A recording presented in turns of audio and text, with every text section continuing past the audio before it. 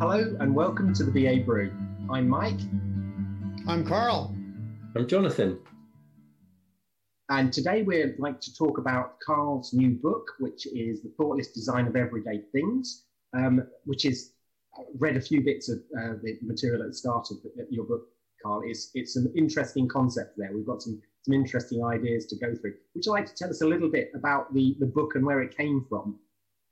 Sure. Like most of you, I'm sure that you've sometimes used products that made you wonder if the designer of that product had ever used a product of that kind in his life before, because it just didn't make any sense. You say, what were they thinking when they made this? And that can happen with physical products like cars or appliances in your house. It can happen with all sorts of software systems, websites. We run into it all the time. I ran into another example just yesterday where you just immediately experience something and say, this could have been done better with almost no effort if they just thought about it a little bit.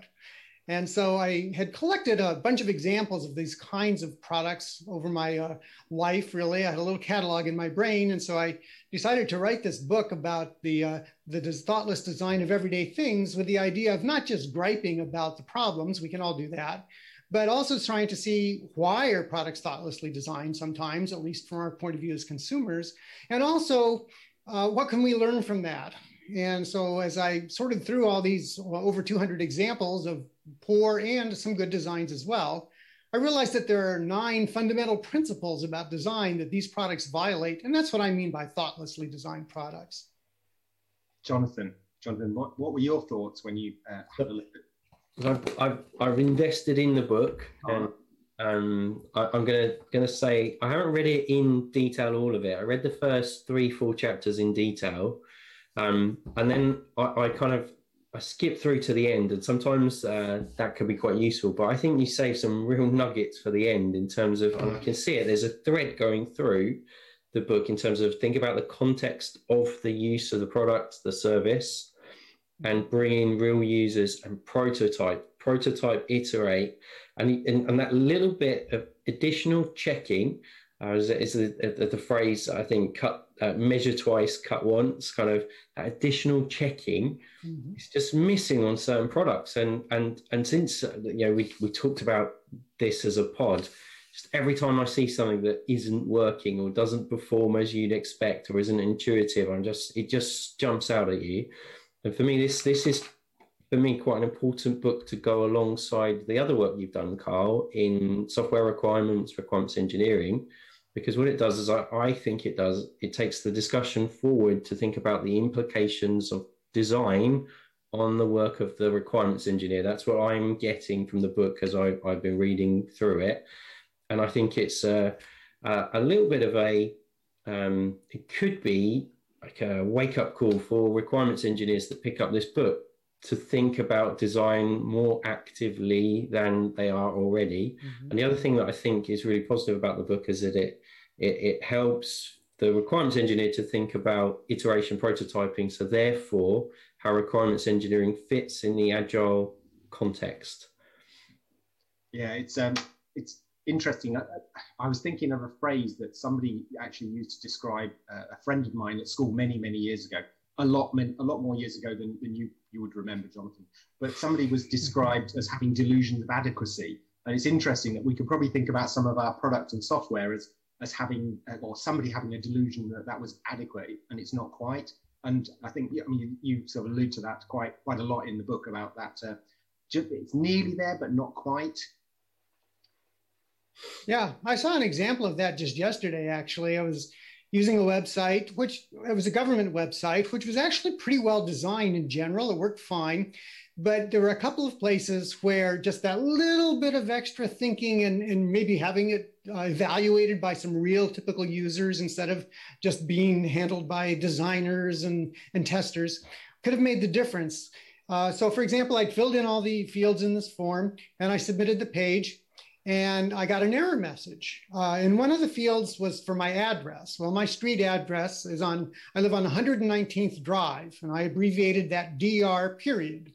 That didn't seem like a peculiar sort of abbreviation to me. And it complained that I could only have certain special characters in the fields, and a period wasn't one of them, which is weird in an address, I think. But could it not have caught that earlier? Or could it not have even just told me, you can use these characters only, so that I wouldn't make a mistake? And I think that's one of the themes that we have in the products, particularly with computer systems, is to try to make it hard for users to make mistakes and make it easy to recover from mistakes. So the best approach is to make it impossible for the user to make a mistake.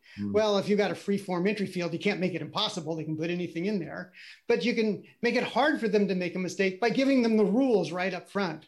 Have you ever tried to create a password and you have to guess which characters you can and cannot use in the password? Incrementally, you know, just one at a time, you find out what characters are bad.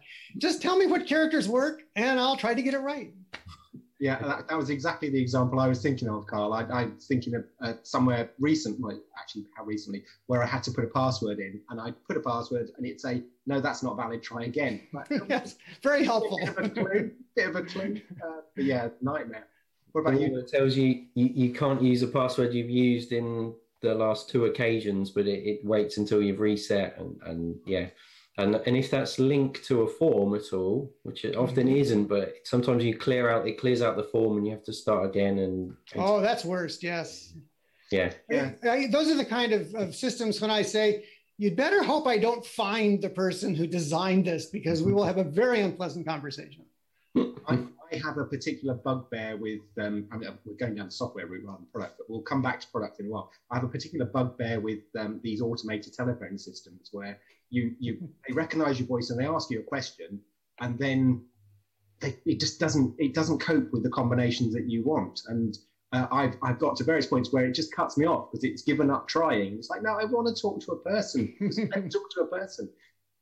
Yeah, sorry. Well, kind of related to that is the idea that they ask you to verify information, account number or whatever before they hand you to a person, but none of that information actually makes it to the person they ultimately connected to, and you start all over again. I encountered one. It was a telephone operative, a computer-based telephone operative, and it actually responded and resolved my query without me having to speak to someone. And it worked. And I was just like, wow, this is the first time I've talked to one of those assistants and I've got an outcome. It was to resolve an issue with broadband. And I was shocked almost that the system worked. I was like, wow, no mistakes. It checked the issue, did a diagnostic, gave me the result, and the issue was resolved. And I shouldn't be in a state of being shocked. Exactly. That's, I think, the key message from that story, Jonathan, is that you were astounded at how brilliantly it actually worked. And we shouldn't be astounded when something works the way it ought to or is designed thoughtfully for our convenience. That should be the norm. We should be able to expect that with everything and deviate from that occasionally, and then occasionally be astounded when something goes far beyond what you'd expect. Yeah. But it is so common that we have these thoughtlessly designed, harder than necessary to use products that we're amazed when it's, wow, that's pretty cool. Well, it's just doing what it's supposed to. You shouldn't be amazed, but we have to be. One of the things that came through in the book was the look at different user profiles, user communities, and thinking about accessibility.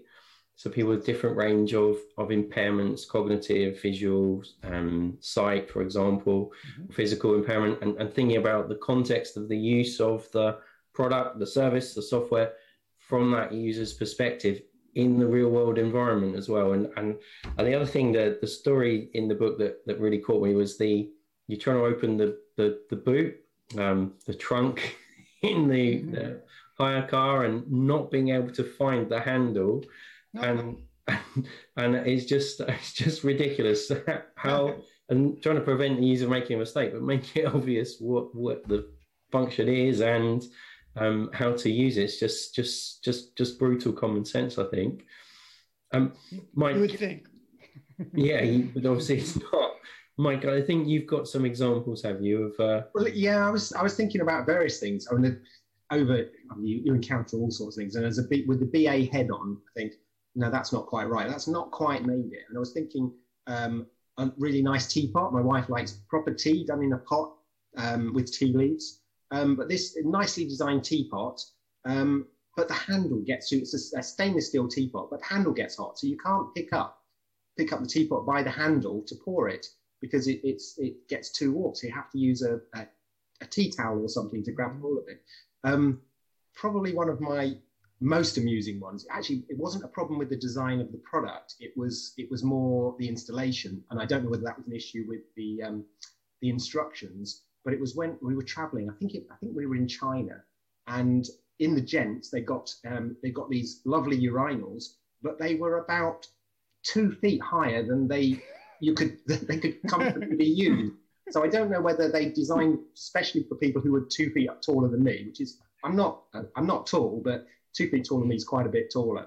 But obviously these have been put in and they've not really thought about the use. And again, that's the issue, isn't it? It's that use. It's the same. I think that's a key point, is the idea of focusing on usage. And in your experience, Mike, with the tea kettle, the first thing that you thought when your wife went to pick up the handle and it was too hot to hold, she said, "Did no one try this before they started selling these?" That's your immediate reaction. And that's exactly the point I'm complaining about in the book. Mm. Yeah, because with that, you'd think that's an obvious use of the teapot. It shouldn't be an edge case. So that shouldn't be a surprise that somebody's put boiling water in this teapot and then wanted to pick it up to pour it out into a cup. Yep. Excellent example. It's the happy path, isn't it? And is it one of the design lessons to get real users to interact with the product, with the service, and just trial it in a real world scenario? And for the teapot and for that toilet, it's kind of that step's been skipped. Yes. And I think that's one of the keys to design success is to, well, first of all, you have to plan to iterate, because you're not going to get the design right the first time you try something. So then you ask yourself, well, okay, how do I know what to change when I'm iterating? Well, you need the input from people, preferably real users whenever you can, to do exactly the kinds of things we're talking about and say, if you're going to have the bathroom designed this way, you're going to have little stools for people to stand on, So let's design it some other way, and let's figure that out before we mount a lot of things on walls, and it's so much cheaper to figure that out early than late. Absolutely.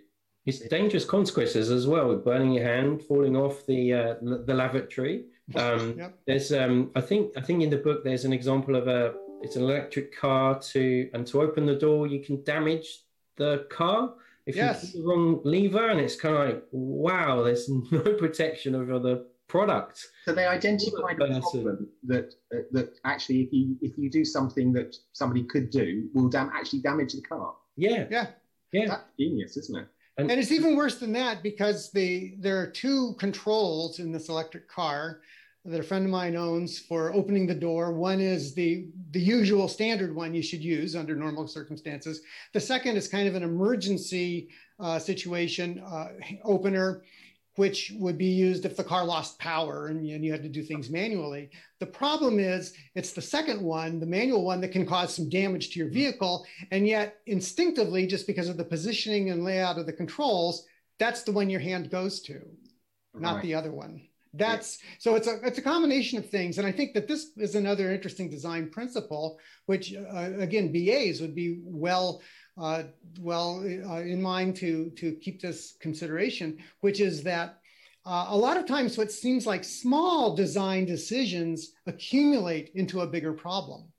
And that was the problem that I had when I couldn't open the boot on that rental car, because I couldn't find the handle on the back anywhere. And so I said, well, let me look at the key fob and see if there's a button on the remote. There was not. Let me look inside the compartment of the driver's compartment and see if there's a lever somewhere or a button. There was not. So by not giving you those very common alternatives that every other car I drive has, and then making the handle completely hidden, I simply couldn't figure out how to open it up. I had to get help.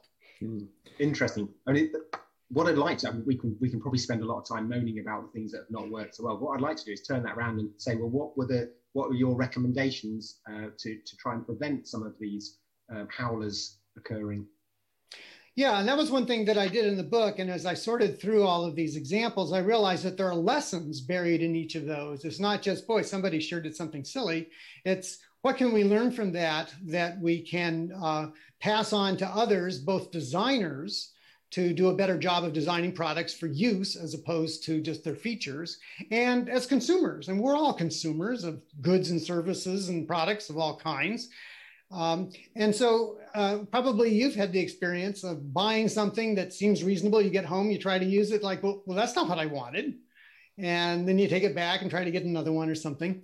And I think if we keep some of these lessons in mind, and I have 70 of these design lessons sprinkled throughout the book, drawn from these actual product experiences, if we keep those lessons in mind, we can do a better job as consumers of defining our own requirements for the product before we go out to buy something that sort of looks okay and take it home and say, that's not right. Mm.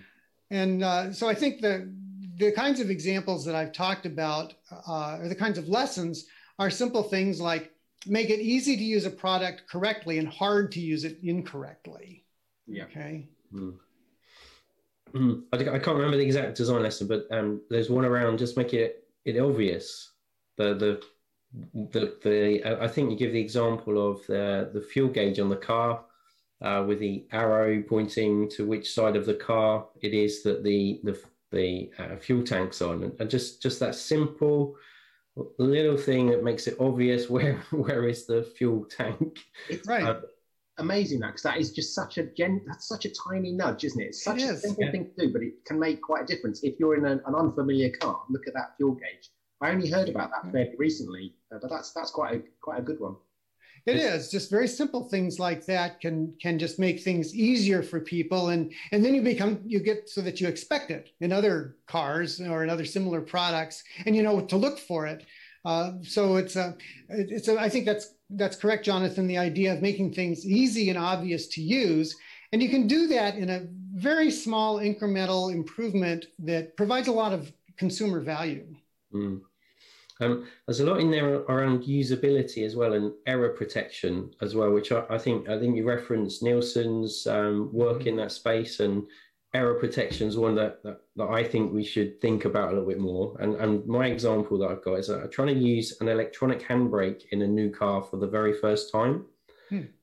No error protection. I was trying to take the car off my driveway, and the house is behind the car. And the car's rolling back towards the house, and I'm revving the engine trying to take this electronic handbrake off. I was quite scared I was going to smash the car and the house. I ended up looking at a YouTube video to work out how to use this electronic handbrake, and it was very memorable once I'd learned how to use it. You don't need to touch the thing. You don't need to press the button to leave to take the handbrake off. But just a little bit of thought about error protection and that learnability, which Nielsen talks about in his framework as well. How do you learn? You shouldn't need to refer to an instruction manual or to a YouTube video or ask for help. It should just be obvious, shouldn't it? Yeah, and you see this lack of obviousness in so many products that are ordinary things. So there's kind of three related ideas. One is to make things easy to use. Another is to make them obvious to use. Like how to open that latch on the car that I couldn't find. And the third is to make it easy to remember, okay? And also make it intuitive whenever possible. So I was visiting a friend of mine once, and staying in his house, and I was taking a shower, and I could not figure out how to get the water to come up through the shower head instead of out through the tub spout. Now, I've taken a lot of showers. I've been a traveling consultant for 25 years. I've stayed in a lot of hotels. I thought I knew how bathtubs worked and showers worked, and I couldn't figure it out. I finally, after about 5 minutes, had to get out of the tub, go to the door, call down to his wife and say, how do I get the water to come out through the shower head? And it turns out there was a little ring on the bottom of the tub spout, and you counterintuitively, you pull the ring down to make the water go up. So I thought that was a good example of making something that was not obvious, because you couldn't even see that ring from the top, let alone with my glasses off in the tub, you know. And so you might think, well, that's just me. So, and this is another interesting point, is we feel kind of dumb when those sorts of things happen. You say, well, why couldn't I figure that out? It turns out most of the time it's not us being dumb, it's somebody not doing a good job of design. And since I first wrote about that, 3 other people have told me they had the exact same problem with the exact same product in various contexts. They couldn't figure out how to get the water either. Yeah. I think there's a scope for a sort of mutual support group to share some of these experiences and just say, yeah, we're all experiencing some of this, and yeah, interesting. Well, I've been collecting examples from people, so I would love to hear, I like the tea kettle example. I love to hear these kinds of examples because we have an infinite supply of them. And maybe if we collect more of those and through this mutual suffering group you're describing, Mike, we can encourage people to think more carefully. It's not just us. Everybody has these problems. Yeah. I got given a quite an expensive set of headphones a few years ago by my wife, and I thought, well, these look great. They're really nice look and feel and the quality. And I put them on, listened to music for the first time, really rich sounds, really enjoying the experience. 20 minutes later, my ears are hurting because the headphones have pinned my ears to my head. Now, and then it's quite interesting because in terms of, I don't want to say to my wife, the really expensive gift you got me, not very good actually, because I didn't want to offend her and to upset her. So I end up wearing these headphones for the next 2 years before I upgrade them to a different... But you're a good husband though, right? Yeah. And luckily she doesn't watch the podcast, so she thinks I'm going to get away with it.